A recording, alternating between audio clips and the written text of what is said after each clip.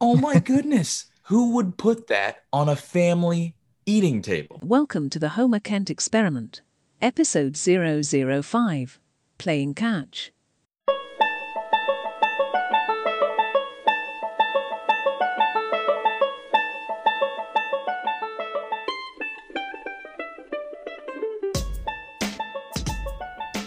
How's your Sunday been? It's been a good one.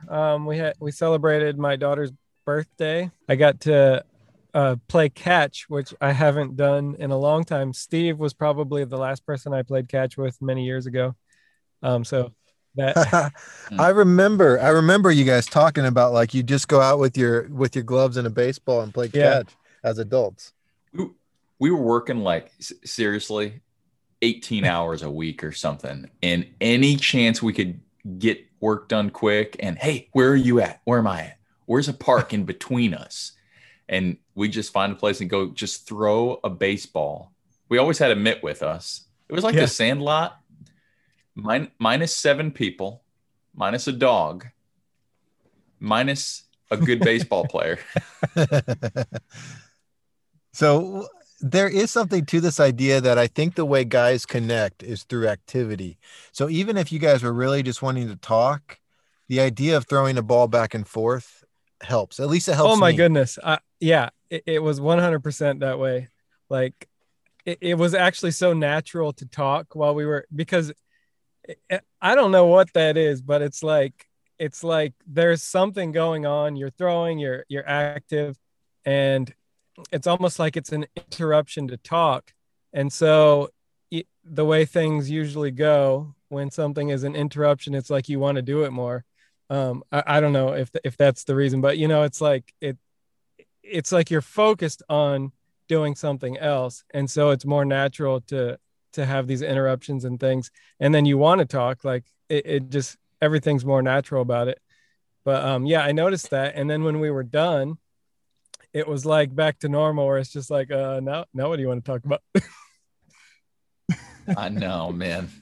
So I got these neighbors and I'm always thinking like how can I talk to my neighbors? How can I get to know them?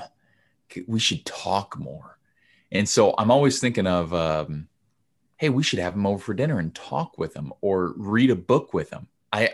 But it's like first off, I'll mention, "Hey, you want to read a book together?" And I can already tell they just don't want to have anything to do with me. Who is this guy that just asked me to read a book with him? Yeah. That's the That reaction that's I kind get. of a crazy ask, Steve, to walk up to your neighbor and say, "Want to read a book together?" I don't know, but if someone asked me that, I'd be like, "Whoa, dude, that is cool." Unless I didn't like the person, then I'd be like, "No, no." But I'm always thinking of how can I get to know them? How can I, help them know the Lord if they don't know the And you know what Lord? How the can answer to we? that is? To sit quietly apart from each other reading a book. No, no, no, no, no. You read the book on your own, one chapter at a time. Then we get together for 30 minutes a week and talk about it, pray Okay, together. okay. Book club, book Mhm. club. Yeah, yeah. Book You know club, what's book club. crazy Yeah. is that I think, well, I don't even think it's pretty much been proven that everyone longs for that type of connection, but it's like any attempt to make that connection is I mean, if somebody attempts to make it with me or if I attempt to make it with someone else, it's there's an immediate like yeah, like You're weird. I don't know. That's just so interesting that we all crave this thing that none of us really want in the way that it's usually presented to us, maybe.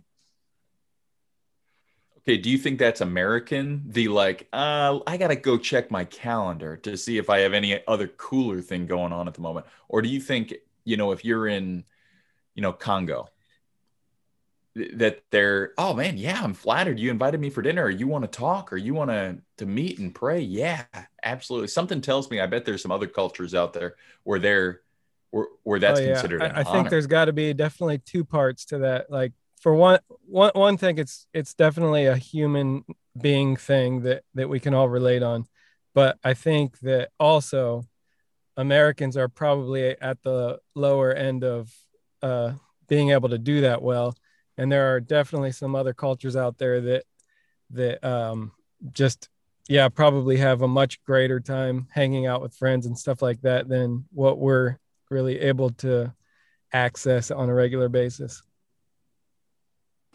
Yeah. I think this is kind of a new thing though, Steve. This like let me check the maybe box on social media and just wait and see if anything better comes up.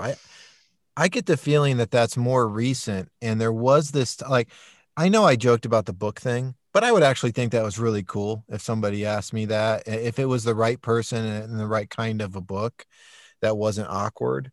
Yeah. What would be the most awkward book to read together? That's what I was just thinking of. Hey, you want to read a book? Man. And they're like, yeah. Like, like what? Deepest, darkest secrets of your sinful life. Yeah. Chapter 1.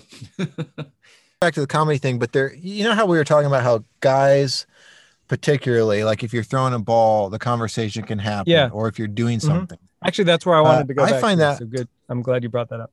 Good. So I find the same thing can be true of like a car ride. That's a great time because there's something going on where you're not looking at each other. There's like an activity. There's actually, you know, I think a lot about creativity and how to be creative with my design classes. And there's been studies showing that when you're doing something passive, like walking or taking a shower or driving or listening to a talk, your mind actually becomes more creative because there's that like default thing happening with your body, and it lets your mind play around with some things. Yeah. You guys find that? Definitely. Yeah, absolutely. So, okay. So what do I have to do? So in my business, I've got to connect with a lot of new people. And my thing is, can I either stop into your office or can I take you out to lunch? And then it goes all right because I'm decent at conversation. Usually they're people as well because we're all in sales. And so even if we're not that interesting, we make ourselves sound really interesting. But what can I do in that situation at lunch where you're eating, but you're also sitting across the table, you and one other person? Yeah, and you're looking into their eyes. Exactly. And they're looking into your eyes. And you don't even know each other that well. So it's like it's a date, a sales date. Yeah, well, maybe this is the key right here. Get a couple baseball gloves. Get a couple baseball gloves, or you know what they used to do is go golfing. They'd say, "Hey, let's go golfing." Yeah. So I'm a nerd, and you ever played the game or heard of the game The Ungame? I've heard of that. Yeah, No. I don't remember it, but yeah. Okay, they call it The Ungame because you just don't keep score, but it's something I think James Dobson came up with. It's just these cards with questions on them.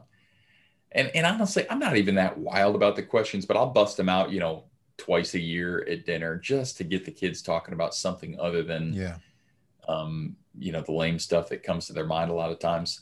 And I should not pull the Ungame cards out at my business lunch, though. No, that'd be kind of like the lame game.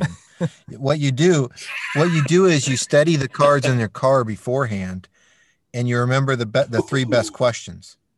Yes. Or I do the one where I hide them under my napkin. I'm just like, so, hey, guys, if you're Susie and your sister throws the ball at you, I mean, what would you do? What would be a good reaction to that? Yeah. So what's the thing you do that has helped you connect with, you know, another guy the most though? Throwing a baseball, definitely. See, all the Christian guys want to like go out for coffee or something, and that can be fun. But as an introvert, I don't look forward to it. I enjoy it once I'm there, but I don't look forward to it in the way that like I would look forward to it if they said, "Hey, let's play some 3-on-3." Oh yeah, but okay. Now here's the flip side of that. Josh, you and I've done like online board games. I shouldn't have just admitted that to the universe, but we have done that. Not proud to say. And honestly, I feel horrible at conversation when we're doing something like that. That's right. Yeah, you are horrible at it. And I think it's because my brain capacity is so caught up in the thing we're doing. Like when I'm playing basketball with people. Yeah. Maybe it's not about talking. You're right. So there's a different level of connecting that happens when you're playing basketball with something. It's almost like at a deeper level, at like a brother, like it's less about information at that point. So I can sit there and talk to you across the table. We could even have a really good conversation, and I can get just a lot of information about me into your brain and your information into my brain. But then if we had to like dig a big hole together, maybe we didn't talk about anything serious all day, but we like bonded over the work. There's some sort of bonding that happens over basketball or work. Activity for us, particularly I think for men. Yeah, I think what you're getting at, Steve, is these are activities that require both sides of your brain that are very difficult to have a conversation in. I actually just heard recently I don't remember the artist, but there was some famous guitarist that I don't know if he had a book or did an interview or something where he was talking about how he played the bass, and it's, I guess, something that is very difficult to sing along with the song if you play the bass guitar. Whereas, you never see lead drummers be the singers. Right. It's very, very few anyways. Yeah. Or the bassist. Yeah. What's Phil Collins? I think he did that a little bit, and Karen Carpenter, she played the drums, and those are the two I can think of, but it is very rare. And so, yeah, I guess I had never heard this, but the bass the bass guitar is also like that. And so that was something that this particular artist wanted to master. So it's kind of like that idea of, rubbing your stomach and patting your head. It's just two things that are really hard to do together. So yeah, I think finding that right activity where you're not having to fight the other side of the brain, you're just engaging one side, is probably the key there. Or it's something that you've just done enough to where you can kind of do it automatically, and then it allows you to think at the same time. So like if you were playing a game like checkers, right? There's not, or something else where you just know it really well, then I think you can just talk while you do it. Yeah. But you're right, Steve. It's not about like, oh, let me talk to this guy while we play basketball. It's like, let me experience something where we're working hard together, and hopefully we're on the same team, or we're joking around if we're not on the same team. And then later, the conversation over coffee is easier for me because I've been through this thing with them. Yeah. Yeah. It's less about information than it is about a shared goal. Because even if they're not on your team, the goal is to have fun playing basketball. The goal, and you're both wanting to play by the rules and try hard and sweat together. Yeah, absolutely. I mean, that's kind of how our friendship always was. We enjoy talking, like, well, that's what we're doing now. Mm-hmm. But when we were around each other, we were just doing stuff and talking while we did it. Yeah, constantly doing stuff. So yeah, I wanted to go back to the whole baseball, just playing a game of catch, because for me, I just wanted to know if there was anything like that for you guys, where for me, it's kind of sad because it's something that I have so many good memories that I associate with it. And it's one of the few things that I would just say, like, man, I love doing this. I love finding someone that they don't want to do anything other than just toss a ball back and forth for like a long time. Like, I'm not interested in then turning it into a baseball game or anything like that. It's like just the simplicity of it. I love it. And even if I go like 10 or 15 years between the last time I did it, it's like something in the back of my mind that I always want to get back to, that like, man, someday I hope I find somebody who at the right moment we can just pick up a glove and throw a ball back and forth. And I don't know. Do you guys have any of those that come to mind? Any of those things? Well, I'm with you on the throwing something back and forth. I don't know what it is about that, but I started it with my dad when I was a little kid. I do it with my kids now.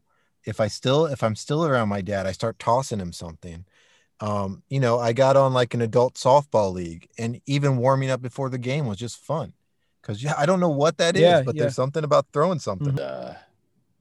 I always wish someone would call me up and say, hey, we have a 3-on-3 pickup game and we only have 5, Steve. Or hey, we got a doubles tennis match, Steve, and we only got 3.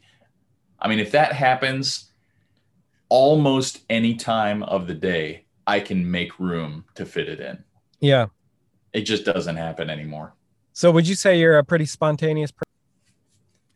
Is that part nature. That's part Absolutely. Of it for you? Just the spontaneity of like, I wasn't expecting this call and now I'm like jumping into this activity that's fun?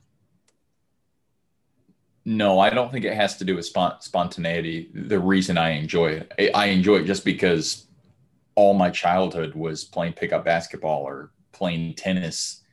And the thing is, when you're a kid, at least for me and my kids, when you're into something, you are so head over heels into it. It's not like, oh yeah, I'm dabbling in a little tennis.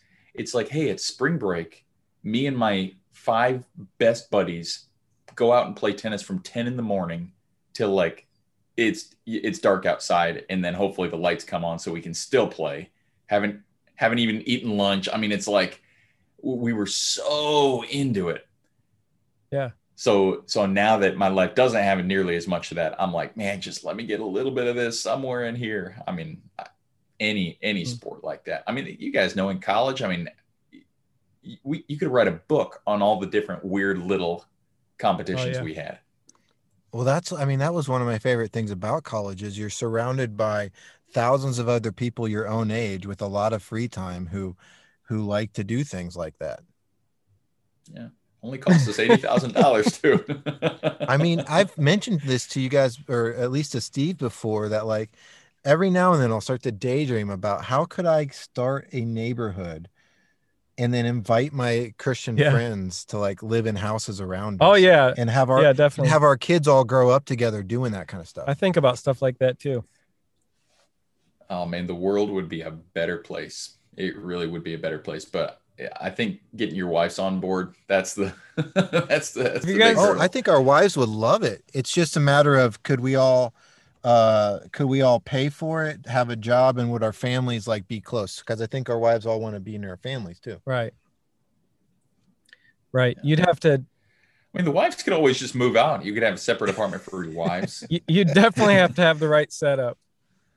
I wouldn't want it to be like an apartment building or a dorm like we were. I'd want us to each have our own yards and stuff. And you would have to be really careful about how you chose it because it could go south real quick. Oh, yeah. Things could get like certain people just wouldn't click, right? Right. And then who's the master planner there? Oh, never mind. Maybe this idea isn't right. No. So here's the thing. In other countries, I mean, I think this is more common in our history. I think it was a lot more common. Like my dad, so his grandpa owned the house and they lived upstairs. And then my dad's dad lived downstairs. And then my dad was a kid running around. Well, when my dad's dad, my grandpa, became like the big alpha in the house, he moved upstairs. And my dad, so you got 3-4 generations living in this one house. And do you automatically click with your brother and sister and aunt and uncle? No, but I think that's the thing. So you get a whole bunch of people have them living together. And once you can work through that, like, hey, you're weird. And if you were not living in the same house with me, I would not be your friend. It's almost like you get that bond. Yeah. You know, that close family bond. It's the example I use with people sometimes is like, you want to get to know someone well. You want to like get past all the pleasantries and that sometimes you can go for years and not get past stuff and not really connect with someone. I say, invite them over to your house and leave the dirty laundry on the floor. Like leave dirty laundry on the floor, dirty stuff out, not proverbially, like actually, just making a mess and be like, yeah, this is our life. I mean, just show them the ugly. And then, I don't know. I don't know the science behind that, but I really think that that gets you there a lot. Well, there's a fine line there too, or I don't know how fine it is, but there's a line there. So I think what it is. Would you say it was fine? That works. Yeah. Okay. All right. Sorry.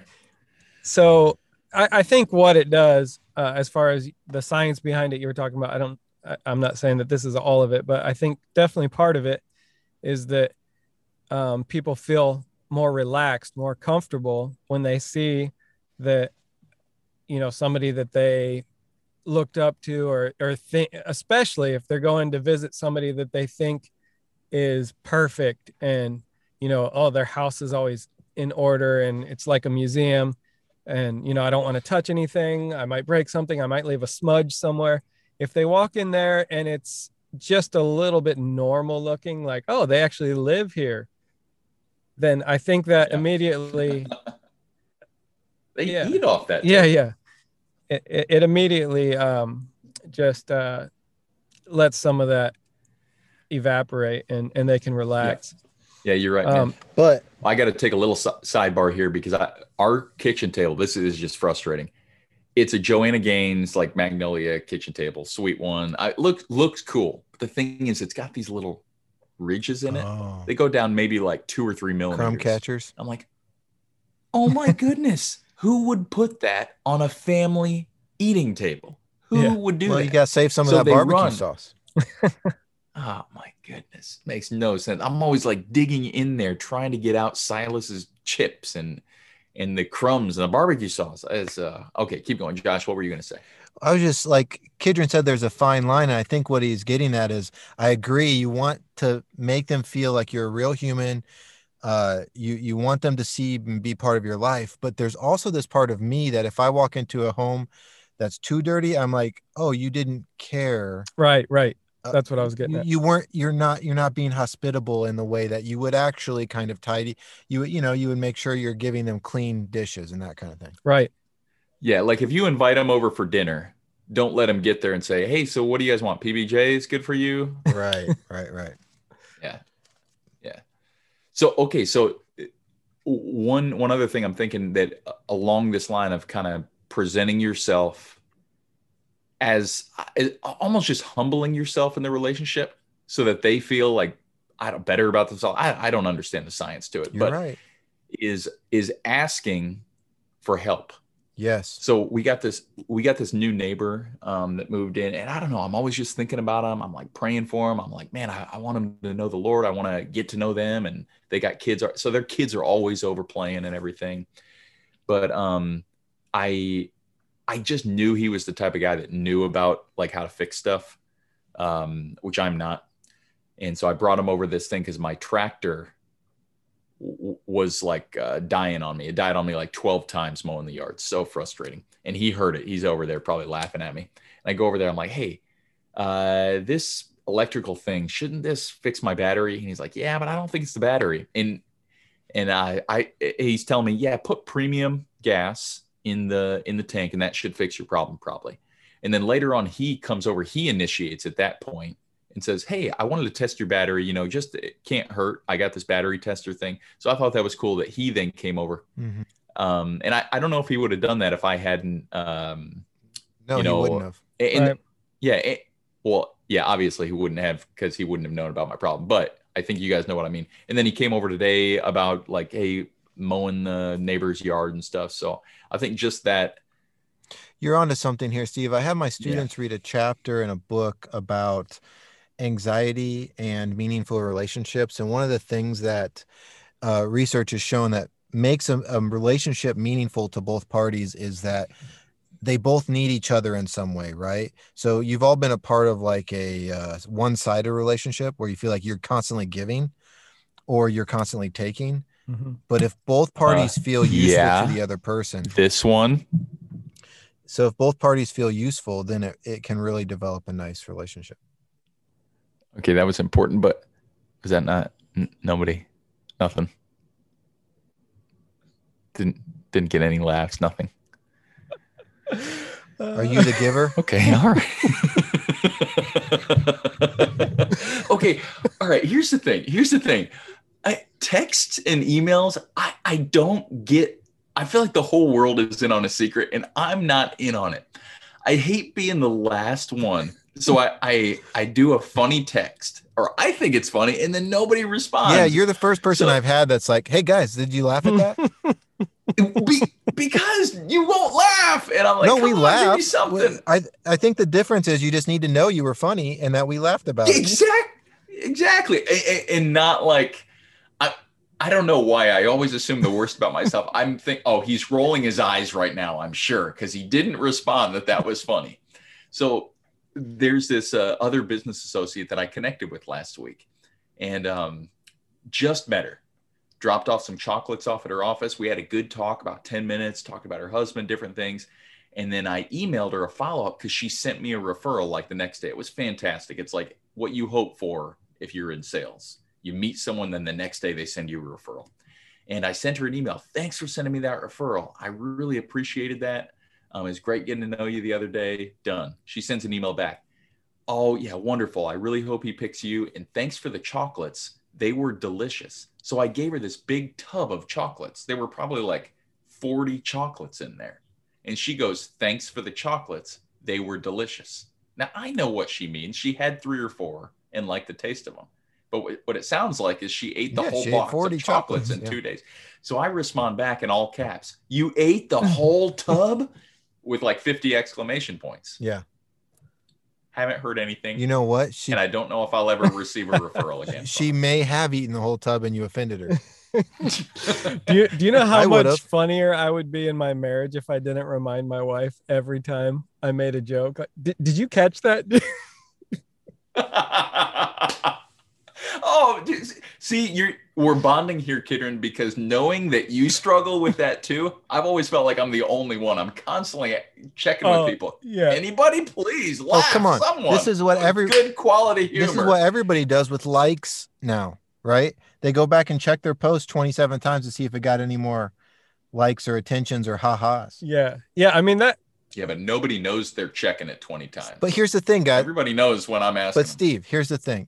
It totally kills the humor if you have to ask. It's like when you're doing, it's like exactly what Kidron was just saying. If you're talking to somebody and you're making a joke, the funniest people just try to joke back and one up you. They don't like, I don't know. Yeah. They don't stop and say, wait, did you think that was funny? Right. Yeah.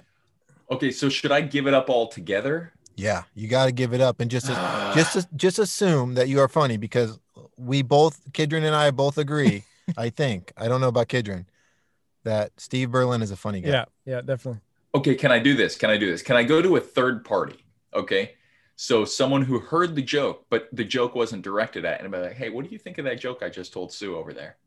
Is that? Do you think it's a little bit like against the rules? I don't know. I think there's a little bit of like a little brother syndrome there, Steve. There is. That's what it is. That's what it is. Okay. Thank you for educating me, guys. I need to grow in this area. And we're bonding. But you're one of the funniest people I know, so don't even worry about it. Just make the joke and then assume everybody thinks you're hilarious. Oh, that one's gone wrong too many times for me to count to. Oh, man. How do you connect with others? Send your thoughts and questions to homerkentexperiment@gmail.com. Good day.